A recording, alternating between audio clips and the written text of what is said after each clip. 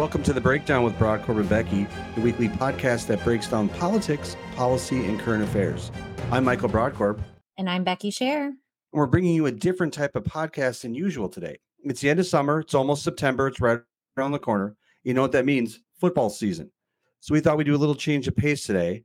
We're pleased to welcome a Minnesota sports expert, a best-selling author, and realist, and the ultimate Vikings optimist, Dan Whenesota.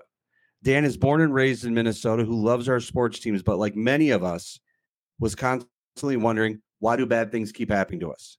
Dan has written 2 books, A Slapshot in Time, about the history of the Minnesota Fighting Saints, and A History of Heartbreak, 100 events that tortured Minnesota sports fans. He's even created a film titled Whenesota, which he calls an amateur mockumentary film about the heartbreaks of being a Minnesota sports fan. So we're going to dive into all things Dan, Vikings, and upcoming season. And of course, as we promised, we're concluding our food fights for now with our most fair, very good, Becky, fair fight of all, top Minnesota State fair foods. Thank you so much for joining us for this out of the box episode. And let's get started with our guests. Dan, thank you so much for joining us. Thanks for having me. Expert might be laying it on thick a little bit there, but I appreciate that at the intro. You are an expert, the good, the bad, and the ugly. Tell us, our listeners, and first of all, let me just say, Dan, I've always wanted to have you on. Becky and I were talking about this podcast. You were on the list of initial guests that we had. I wish the subject was better because we are talking Minnesota sports, but we've always wanted to have you on, and the timing couldn't be better. And so give our listeners a little bit of your backstory and why you chose this path of misery that you have, which is focusing on Minnesota sports. Well, I mean, I grew up a Minnesota sports fan. Gosh, late 70s, early 80s. I don't remember any of the Vikings Super Bowls. I mean, I was born, but I don't remember any of them. So when I grew up, the Twins were terrible. The Vikings were terrible. You know, growing up, watching all these sports, watching all these bad things happen, just noticing the commercials on TV or the highlights where they would always show that, you know, the Steve Young one where he runs all the way back and 10 Vikings miss him, or every Barry Sanders highlight is, you know, why is it always against the Vikings? You know, it just seems like it stands out like we have all these miserable things. And so I'm a documentary fan. And one night I was watching this documentary called Believe Land. It's about Cleveland and all their sports history. And they talk about all their woes, and they actually like rank them, and well, not rank them, but they have names for them, like milestones, like the drive, the fumble, you know, all that for each one of their little things. And for each one of their bad events, I'm watching it going, wait a second, Minnesota's got one that's worse than that. Like they talk about the trade where the Cleveland ball team trades Rocky Colavito. How do you argue a trade with a Minnesota fan? We have the Herschel Walker trade. They talk about the fumble in their AFC Championship game with Ernest Biner. On that exact same day that Ernest Biner fumbled that ball in the AFC Championship, Darren Nelson fumbled the ball on the goal line in the NFC state champs. So we had this. I'm going back. It started out for me as like a letter. I wrote it to the director of the film, Andy Billman, like, hey, here's my rebuttal, man. You know, like, this is us. And one other thing, too, is in that film, they talk about the Cleveland Cavaliers and how they were owned by this evil guy named Ted Stepien, who had gotten rid of all their draft picks and just made the franchise horrible. And then these heroic owners came in and bought the team, the Gunn Brothers. Well, in the film, they show a picture of the Gunn brothers, right? Yep. With the North Stars flag behind them, because, of course, the Gunns also owned the Cleveland Barons, and they eventually merged with the North Stars, and they came here and tried to take the North Stars to San Jose. So I'm watching this all, and I'm going, wait a second, they're not heroes. They tried to take my North Stars away, right? So I wrote this whole rebuttal and you know, listed, you know, laid out my case with all my examples, and then it kind of, you know, one of my friends, I used to write a little bit in college. I wouldn't even call it writing. It was ranting. And one of my friends said, you know, you should start doing that again and create a blog to kind of go along with this stuff.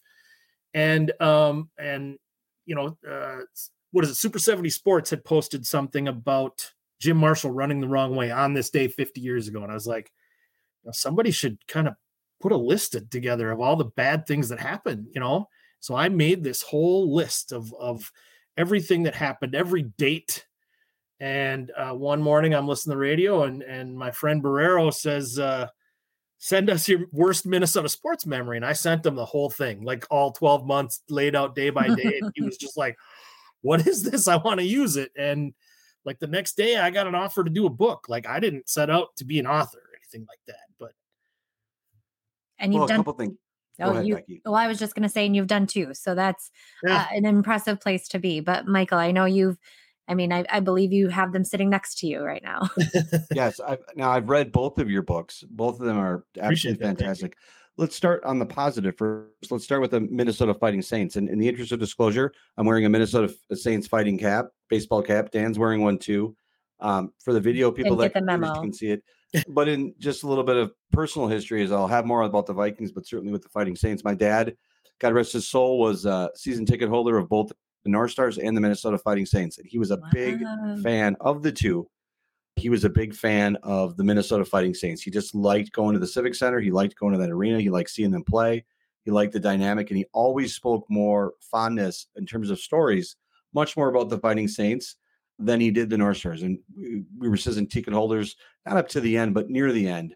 But it's a great, what's lost a lot in Minnesota's hockey history is the Minnesota Fighting Saints. So let's start with the good, and let's talk about your book a little bit about the Minnesota Fighting Saints.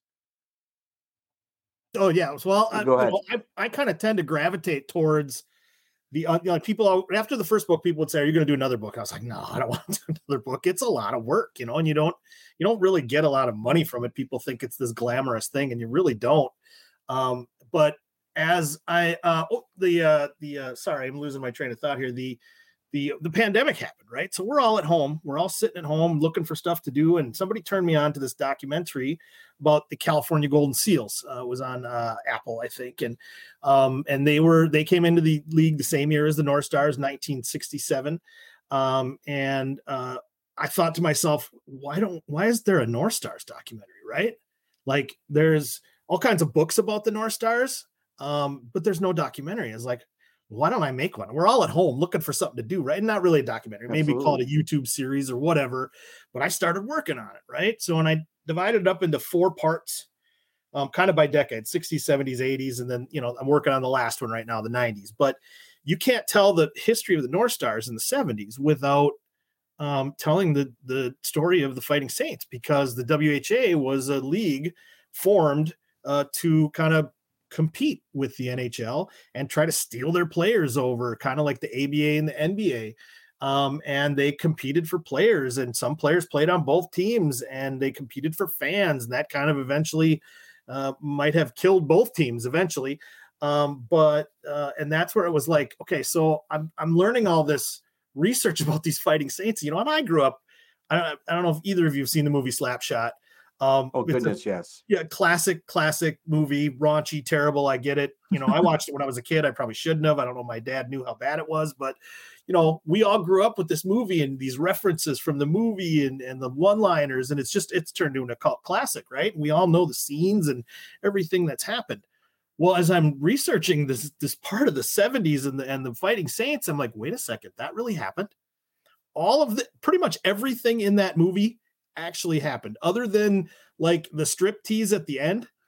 Every event, every crazy thing you see really happened to either the Minnesota Fighting Saints or their Johnstown Jets farm team, and because players went back and forth, and so I'm thinking to myself, these guys kind of need their own story. Like I love the North Stars, but this whole Fighting Saints thing, if you look in any like hockey book, there'll be like one chapter on the Fighting Saints, in a North Stars book. Like these guys need their own story. A lot of them were, Minnesota hockey players, and they were kind of hockey pioneers, and I felt like their story needed to be told. So I didn't know at first if it was going to be like a side kind of YouTube thing or it was going to be a book, but it turned into a book. It's a great book. It's a great story. And I know we're here to talk about mostly football tonight, but I wanted to give you an opportunity to talk about your book, your most recent book about the Minnesota Fighting Saints. Hands down, one of the best logos in Minnesota sports history. One of the 100%. Best logos, and one of the best in all of hockey. It's just a fantastic logo. I think that's why my dad had such affinity for it. If we're talking about Slapshot and we're talking about the Fighting Saints, you got to talk a little bit about the Hanson brothers and their connection to the North Stars, who are big players in that movie. It's just a great movie. And I didn't want to have you on and not least talk a little bit reference to the hockey stuff that you've done, which is just fantastic. It would be nice if maybe the Wild, they're starting to, at first they kind of wanted to separate themselves from those older teams to kind of gain their own identity. And then that completely makes sense, when you're trying to create a brand and a following, but now they've started to embrace that, North Star's history a little bit with those retros. And they did do a Fighting Saints night last year and invited some of the players. So hopefully maybe they do a Wild Fighting Saints jersey or something down the road. So who knows? That'd be great. And I think there's a lot of dads out there who let their kids watch Slapshot before they were supposed to. My kids have watched edited versions of Slapshot, but not the full Monty, not the full regalia. Right. It's an absolutely fantastic movie from a hockey standpoint. It's just a great movie and a lot of great connections to Minnesota. We grew up in a different time, our parents kind of let us do whatever, Absolutely. Let's pivot to football, which is the subject we wanted to kick off here a little bit. We're going to get to a food fight in a little bit, but let's talk football. Becky claims, before we start, we're going to unveil a fantasy football pick'em league that we're going to start doing here, but we've been doing food takes. We're going to transition away from that. We're going to do football. Becky likes to claim, or has claimed, that she's really good at fantasy football. I will say I'm on a hiatus. I last year had a new baby. This year have a 1-year-old, so I'm taking a little break. But I have a championship or two under my belt. I had a good political fantasy league going on. So shout out to my teammates or opponents there. But it's super fun. Obviously, my first couple seasons I needed a lot of help. My husband is a big football fan. We'll give him a little pass, but he is a Packers fan. So, yeah. And my wife is a big Green Bay Packers fan. So both of us, Becky and I, are both married to opposing team sports fans. Michael gives me a really hard time because I conceded my son's sports attire for, I didn't know that there's so many other things I felt like if I give him, he's not listening right now. If I give the husband the Packers jerseys, I can win another kid things. So I've given him a little leeway. I do once a year. We made an agreement once a year when the Packers have a bye, kid gets to be in purple and gold. It's tough for both. It's going to be a tough year for both of you, I think. Yeah. And I agree. I think if there's ever a reason to call Child Protective Services, this is it. A parent in Minnesota voluntarily choosing to raise their kid as a Packers fan. Look at you guys. Here I am sitting with 2 award-winning best-selling authors. I mean, who am I over here? Man, rough crowd. Let's talk football.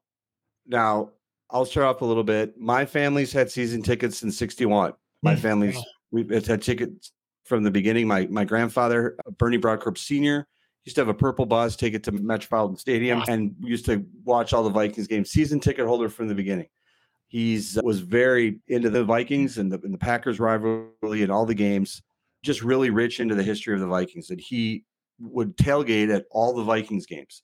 And in fact, I think one of the first times that Broadcorp was ever quoted in the media was my grandfather, who was quoted in Time magazine saying that he didn't hunt to fish, that he just liked to party. And this was in relation to tailgating at the Vikings games.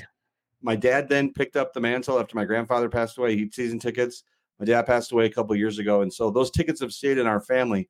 My 4 sisters and I kept them in the family. So we've been diehard. There's been a Broadcorp family member that's been a part of the Vikings franchise since they started here in 61. What that means is I'm comfortable with misery and heartbreak. You're used to it. The other pain. Only a true Vikings fan understands it.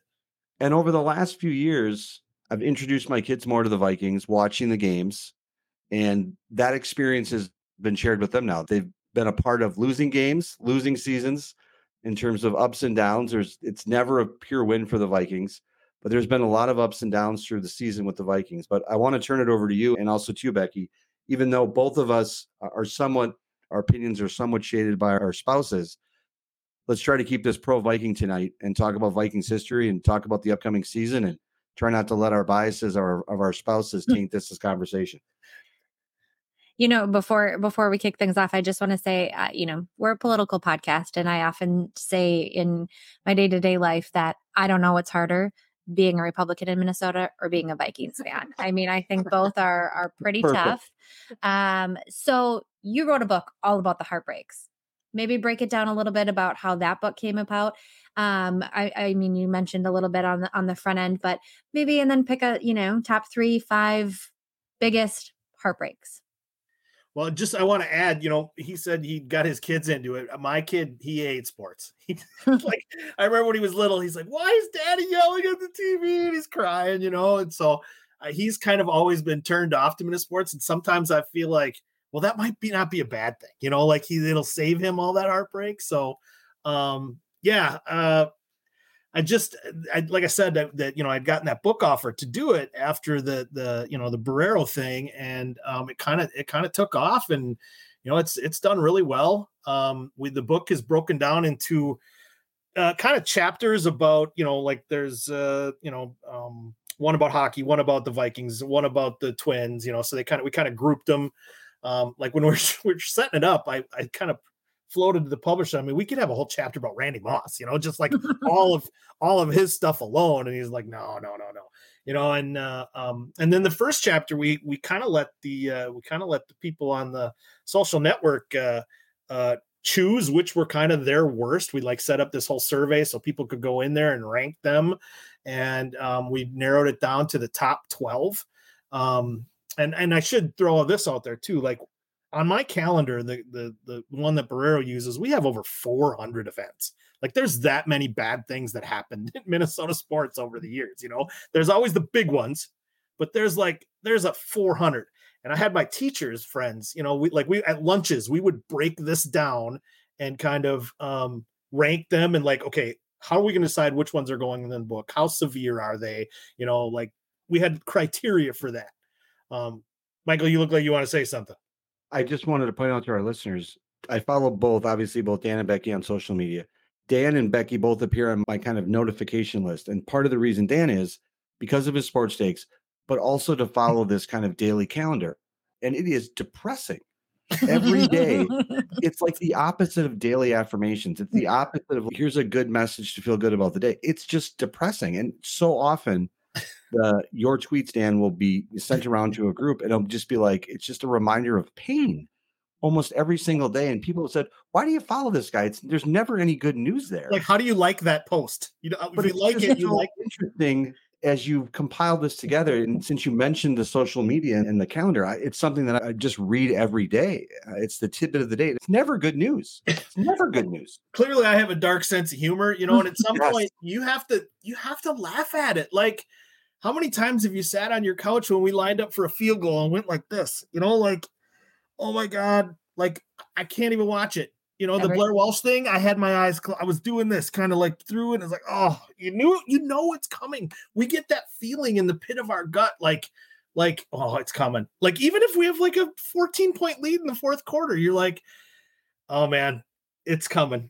It's just hard to describe. Like, only a true Minnesota Vikings fan understands that, No, a game is never over. It's never over till it ends. And it's the Wolves blew a 17-point lead in a minute and a half a year or two ago. It's like, it's never over. Where does the Herschel Walker trade put in the context of worse things? Keeping this football related. It's top 4, I think. Yeah, I don't have the list right in front of me at this point, but it's in the top 12. I know that it's top 4. For me, I wanted to put, for me, the biggest one was the North Stars leaving, because when they left, they took a part of me with them, I think. And I've really had a hard time becoming a Wild fan. I mean, I watch the games and I obviously root for them or anything, but really sinking into it, it's always been hard for me to make that connection. It's kind of like, somebody breaks up with you and you're afraid to engage again, and enter the dating pool. But, and I had this battle with the publisher about what was going to go on the cover. And the first cover he sent me had like all these happy, like, sports moments. And I'm like, do you know what book you're making, man? And I wanted Norm Green on the cover. He's like, you can't put a villain on the cover. So we had to compromise there a little bit, but yeah, I wanted Herschel. I think did we get Herschel on the cover? No, we didn't get Herschel on the cover. No, it was Gary Anderson that I had to fight to get on the cover. Gary Anderson, yes. Yeah, I remember getting in the car after the Herschel Walker trade was announced, and I was gleeful in the car. My dad telling me that I was an idiot. And it's one of the first of many times that my father would call me an idiot for things that I had done. But getting in the car, bebopping into the car, just like, we got Herschel Walker. He goes, Michael, you're an idiot. And I just remember it like yesterday, and he was spot on about it. And I was just, and it's but just that amazing. first game, though, do you remember that first game when he ran out of the shoe against the Packers? We were all like, oh, yes, we're going to the Super Bowl, right? Yes. He ran out of his shoe, and that was the best run that he had. That's what he ever had. Here's how much the Herschel Walker trade still bothers me.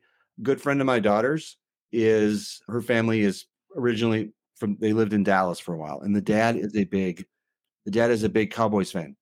He and I just have standoffs all the time talking about the Cowboys and the Herschel Walker trade. My kids had a sleepover a few weeks ago. The dad showed up to the house wearing Dallas Cowboys attire because he knew it would just poke. And he knows all about the Herschel Walker trade because I bring it up nearly every time I see him.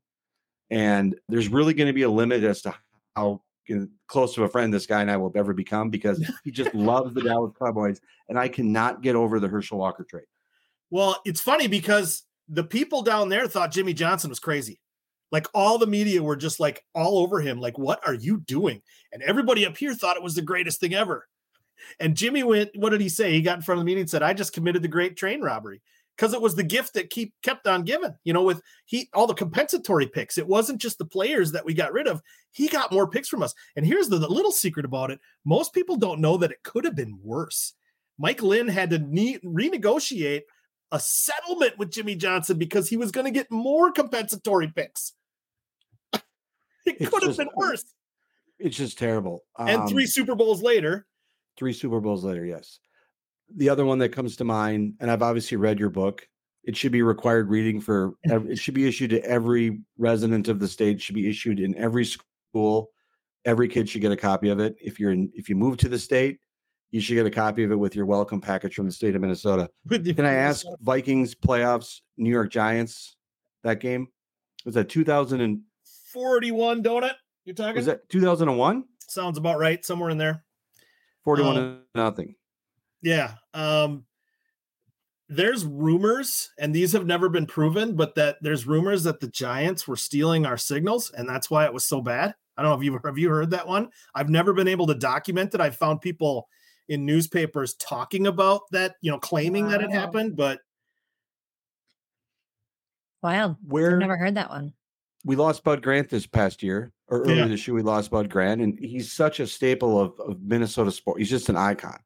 Yeah. And go through a little bit of the Vikings kind of coaches and give, aside from Bud Grant, I immediately go to Jerry Burns, but the one who's always the butt of every joke is Les Steckel. I'd be curious your take, good and the bad, on some of the Vikings coaches that we've had. Well, I think about Bud, and I think, everybody always wants to talk about curses and why things do bad, the Vikings do bad. And sometimes I look back to, the whole hiring of the whole first head coach. I don't know if you guys know this, but there were 5 original Vikings owners, and the 2 candidates were Norm Van Brocklin, who I don't think he had coached before. He had just won the NFL championship with the Eagles. He was a quarterback the year before. So 3 of them wanted Norm Van Brocklin. 2 of them wanted Bud Grant, who was, I believe he was coaching in Winnipeg at the time in the Canadian Football League. And Bud Grant said, listen, I ain't going to be your second fiddle. And I'm taking, if you don't want me, I don't want you. Like, don't make me dance for you. Right. I always kind of respected that, but so they hired Norm Van Brocklin that day when Bud took his name out of the running. And it started this whole thing with, cause again, Van Brocklin was a quarterback and he was a pocket passer, and he didn't believe quarterbacks should scramble. And, one of their first draft picks was Fran Tarkington. So that set up this kind of head-to-head, butting between those two, and they never got along. And eventually Tarkington requested a trade, and Van Brocklin actually tried to resign twice. And the second time he finally did, after Tarkington requested the trade, they hired Bud shortly after that. And because Fran had already requested the trade, he was off to the New York Giants. But part of that trade brought in some of those big pieces that Bud would use to build those teams in the 70s. So Yeah, I've heard of, Bud's just a legend. I don't know if you've heard some of his stories on the radio about God almost dying in a storm, like a snowstorm as a kid. Like he was in a snowstorm up north. And his parents thought he was dead for 4 or 5 days. He and his buddies were trapped in a car. Bud got out, tried to like hike it, finally found a place to stay, got some help, came home, 3 days later, and his dad thought he was dead. It's just a great story. I know it's podcastable, but just dude, the guy was amazing, Bud Grant was an amazing sports icon. I had the opportunity to meet him a few times. It was just remarkable. His son, Mike Grant, who is a football coach at Eden Prairie, I believe. Yep. He was, when I went to Forest Lake High School, he was the football coach at Forest Lake High School, but he was also the tennis coach. So he was my tennis coach. Obviously more focused on football than tennis. Don't want to take anything away from him, but he certainly was a football guy. And it was a great opportunity to get to meet him and talk to him a number of times, talked about his dad. But I had a great opportunity to meet Bud Grant. And it was having the opportunity to meet a variety of people through the life. Bud Grant was just an amazing person just to be in the same presence of, and just remarkable, just a remarkable person. And it's tough. It's sad to see him go, but such a great legacy, such a great job in building this franchise and being a part of it. But he's just up there as one of the best coaches. I miss Jerry Burns. Jerry Burns was a great coach. Oh, the rant. I'm guessing you're trying to get me to talk about the rant. That's one of my favorite stories. So first of all, Jerry Burns was passed over for Steckel, because I'm guessing that's where you want to go. They hired Steckel and they passed over Jerry Burns, who should have been the next coach, and Steckel was we can't talk heartbreak if we don't talk Les Steckel for just a couple minutes. Just a disaster. The guy was he thought he could come in and be like a military, drill sergeant, and you just can't. I mean, you can't talk that way to professional athletes. They're just not going to do it. And he was a disaster. What was it? 3-13, one of the worst records ever. Just terrible. So then I think Bud came back for one more year. For one more year, and then he retired a second time, and Jerry Burns came in. And Jerry Burns was more of an offensive minded coach, and everybody, this goes back to our Herschel Walker trade here. Excuse me. Everybody thought we were, just a one player away, one running back away. And that's kind of why they made that Herschel trade. But the offense was not playing very well. And everybody was after Bob Schnelker because the offense was so bad.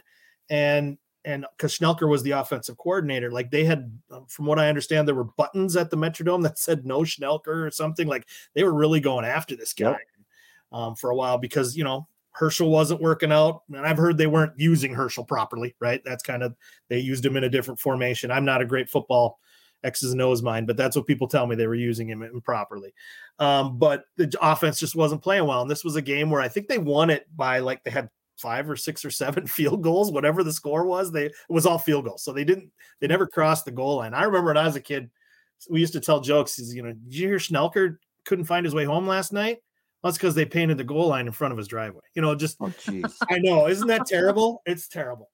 But so there's this game. I think it's the Rams they played, and somebody dumped a beer on Schnelker on his way back in after the game. And again, they won this game, but the offense was not. And Jerry Burns get back there and just lets loose.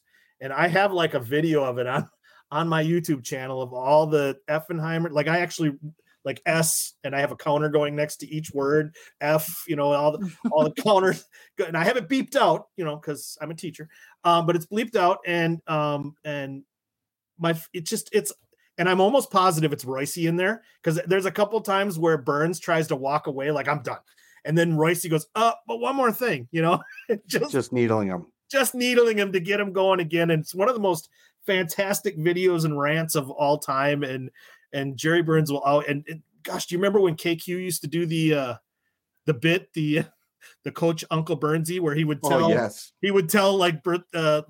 bedtime stories to little kids, like Goldilocks and the 3 meeping bears, and he'd be swearing the whole time. I remember more. Just from an age perspective, I remember more of Jerry Burns being the head coach than Bud Grant. And right, me too. That's who I identify with. We're coming into the upcoming Viking season. Give us your take. Are we one player away? This season again? Are we optimistic? Give us your take on the upcoming NFL season here for the Minnesota Vikings fans. Do I want your listeners to hate me or think I'm realistic? Just be honest. I think it's going to be a tough year. I really think. Well, it's great having you here tonight, Dan. I really appreciate the opportunity, and I hope to have you back. We'll buy your book wherever garbage is sold. So keep going though. Give it to us straight. I think we're going to struggle defensively still. It might be a little better, but I don't know that Flores can, you can't fix that overnight. And like, I got into an argument last year on Twitter with somebody's like, oh, we'll just draft new players. I mean, we only had 4 picks. And how many of your draft picks actually start? I mean, you can't replace a whole defense in 1 year and a new system. And we were one of the worst in the league last year. I don't know we're going to be the greatest this year. I think we still struggle on the offensive line a bit. And we're missing a few pieces there. I'm not. Well, and here's the other thing too. Very rarely in Minnesota sports history has a team overachieved. Like, whoa, they had a great season and we weren't expecting that. Well, we should be better next year, right? Correct. Very rarely does that happen. I think it's only happened like once or twice. And one of those Jerry Burns teams in the 80s was one of them. It just doesn't happen. The Gophers have a really great surprising season. Don't expect, you know what I mean? That happened a couple of years ago with PJ and they did not get, you know what I mean? It's just, so you don't expect the success that the Vikings had last year. They had an easier schedule last year. They got a tough first place schedule this year. I mean, there's just so many things that, and again, I would love to be wrong. I will celebrate it if I'm wrong and make fun of myself. But as a jaded Minnesota sports fan, I feel it coming. Let me ask you a question. You think the Vikings win the Super Bowl in our lifetime? I think it's possible that. I mean, I don't think I'm that negative. I mean, I know that I'll probably have a heart attack by the time it happens, though, because like I'll get so anxious before the game, like all worked up, and I don't know that maybe I won't see it then. So maybe I would die before it happens. So to answer your question, I don't know. I think it's possible. I just think.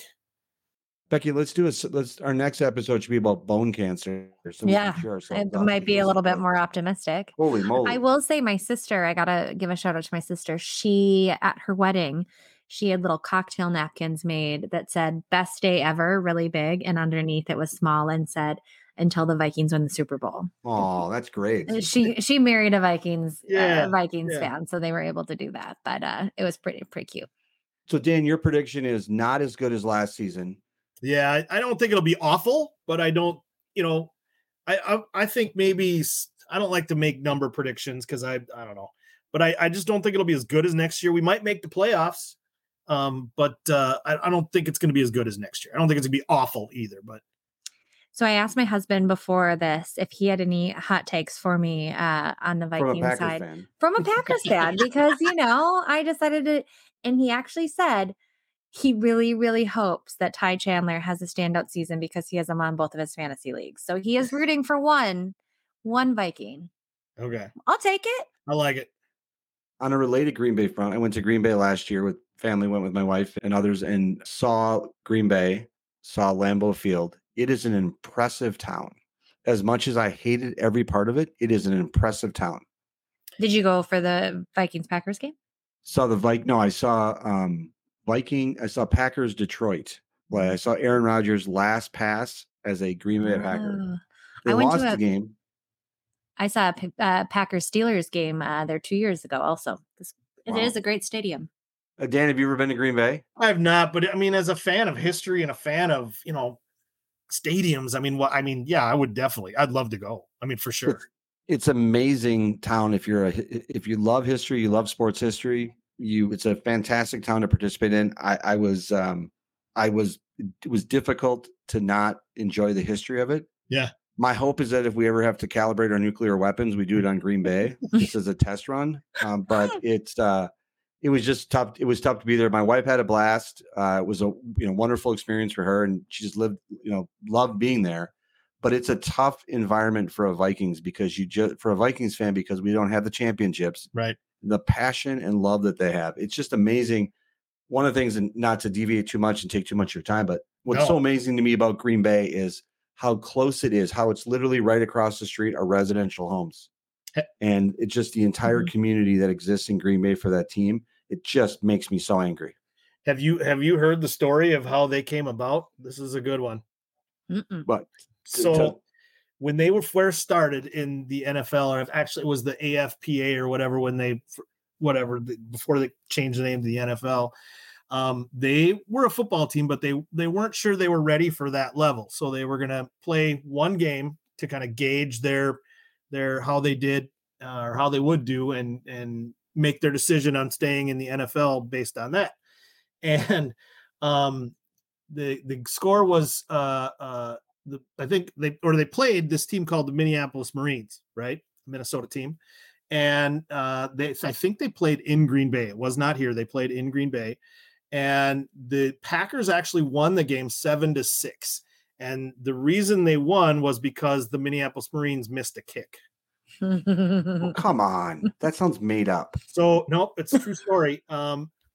And so therefore the Packers decided to stay in the NFL and became what they are today, and all that history. And matter of fact, one of the players on the team was Curly Lambeau at the time. And so the moral of the story is that a Minnesota football team had the opportunity to destroy the Packers before they even started, and they didn't because of a missed kick. I mean, it's like a curse, right? I mean, can't make it up. You can't make that up. I mean, it'd be incredible if you made that up, but it's so right. It just makes sense. You know, Dan, I was really looking forward to you coming on, and I wanted this to be a good night, but boy, oh boy, you have just found a way. Just really bring it down. I really appreciate that. That's a great piece of history. It's unfortunate that this is being broadcast, but my wife will hear the podcast and she'll bring that up to me now. Boy, that's a tough one. But here's the deal. The thing, I don't know if it was on KFan or Barrero, but heard somewhere from a sports broadcaster here in Minnesota, that one of the best things that the Minnesota Vikings sell is hope, right? Spot on. We start every season so hopeful. I mean, maybe not this season now that Dan gave us the breakdown that we're, going to crap the bed again. But, most seasons we start and we're so hopeful. It's our year. We're going to, we got X player or X defense or new coach or whatever it might be. And we get so hopeful and we ride it. I mean, it's like the roller coaster, right? You're slowly riding up and then you just. Sounds like you want to talk about the Twins next. Exactly. Yeah. Sounds about right? Becky and I have done all these podcast episodes. This is the first kind of non-political one that we've done. And the reason why, Dan, we wanted to have you on is because you are an expert. You are an expert on Minnesota sports. And that's the good, the bad, and the ugly. And unfortunately, there's a lot of bad and a lot of ugly and not as much good. But that's the reason why we wanted to reach out to you, why we wanted to have you on. You can't discuss Minnesota history to the level which Becky and I want to do for our listeners and not include a conversation with you about it. And so as much as this has been depressing, it's been realistic, it's been true, it's been honest, and that's what we want to get with our guests. The reality is we're coming into this season and every one of us is optimistic, every one of us is hopeful, but the reality is, as you said, is probably more likely what's going to happen than the Vikings are going to win a Super Bowl. I would say to you that I would like to win one before I pass. And I had a conversation with someone, a mutual friend of Becky and I's, and he brought the subject up to me. He said, what would happen if the Vikings won the Super Bowl? And I sat there for 15 minutes and we talked about it. And we think the state would just shut down. That there would be nothing would happen, that Minnesotans wouldn't know what to do if the Vikings ever won the Super Bowl. How great.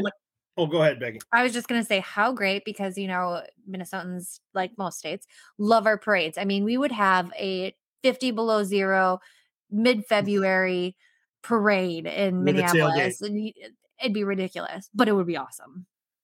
I don't know. Like I said, my anxiety those last 2 minutes waiting for that clock to tick down, knowing everything we've ever seen, I'd spike a blood. I'd have to go to the hospital. You know what I mean?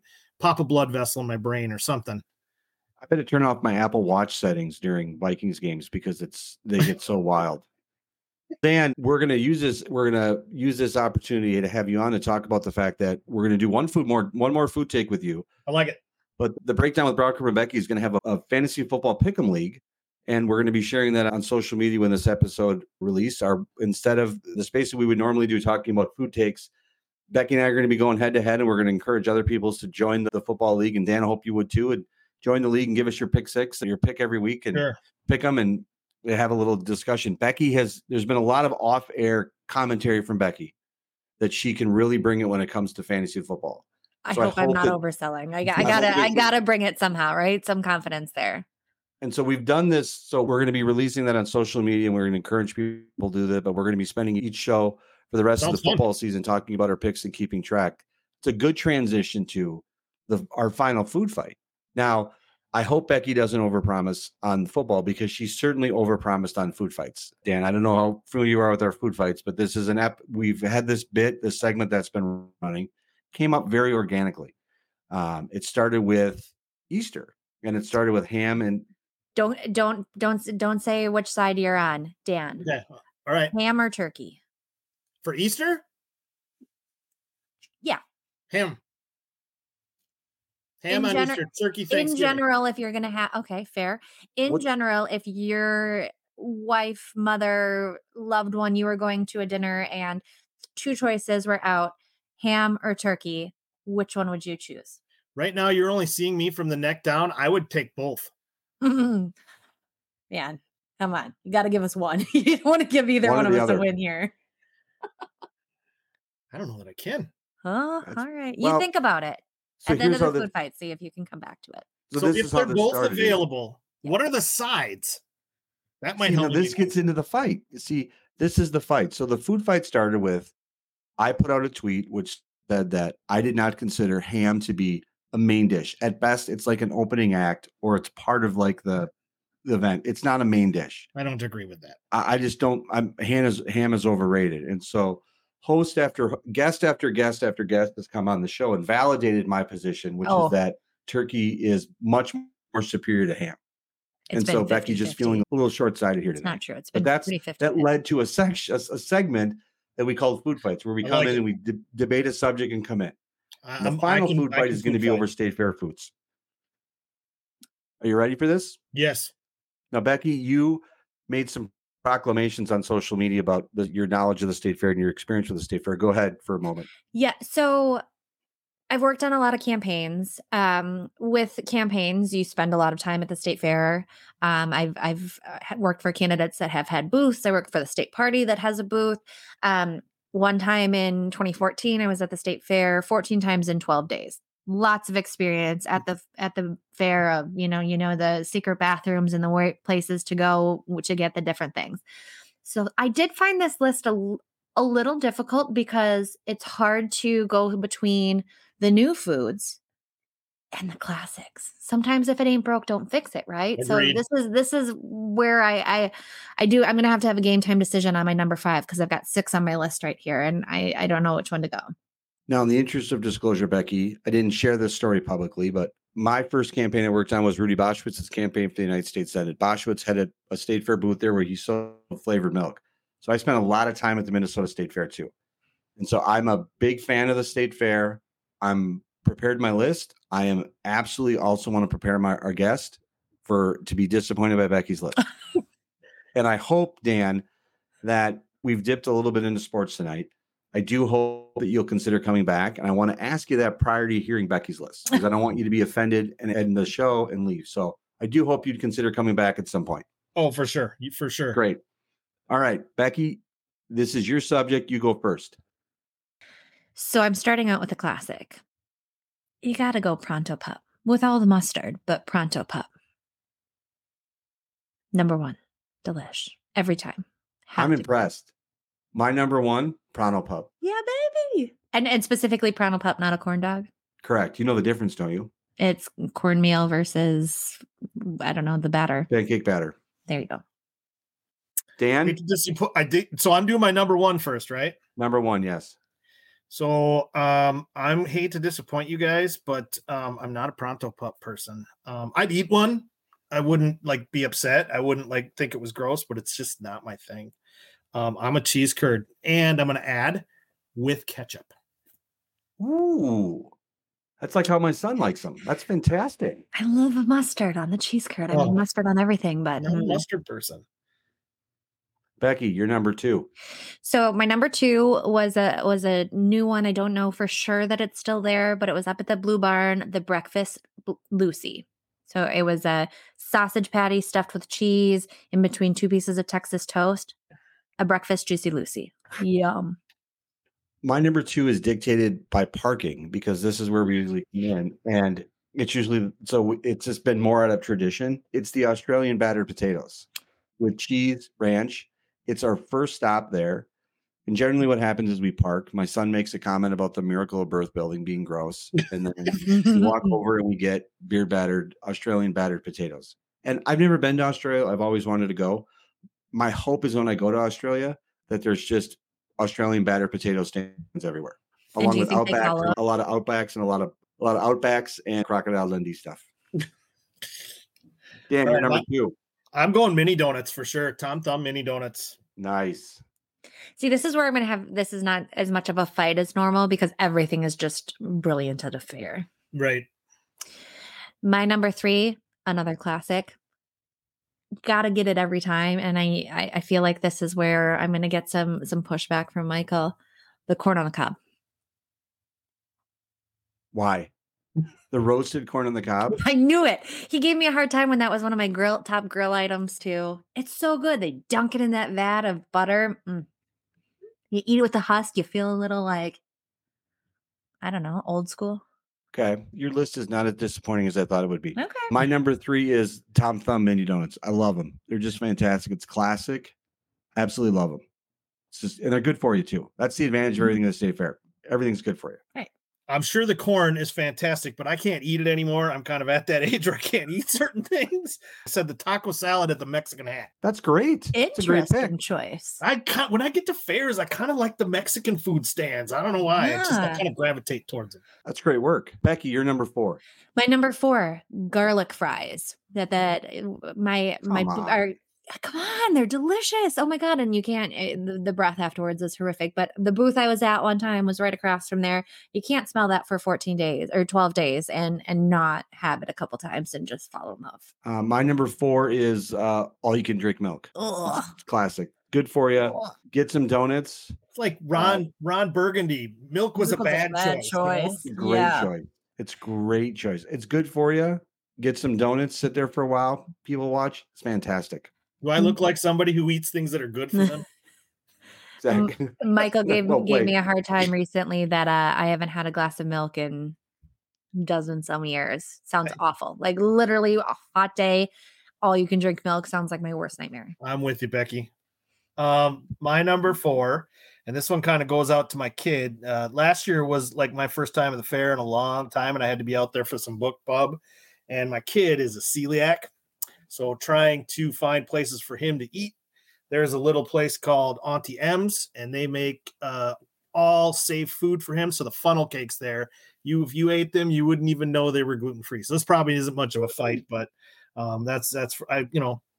found out about the food fight 5 minutes before we were going to start. That's great. That's a good pick. Becky, you're number 5. My number 5, I decided I made a game time decision between them. I haven't had them in a couple of years there, so I don't know if they still exist again. At O'Gara's, they had pretzel curds, so they were cheese curds, but they had a pretzel outside. Wow. 2 very enthusiastic thumbs up. That sounds good.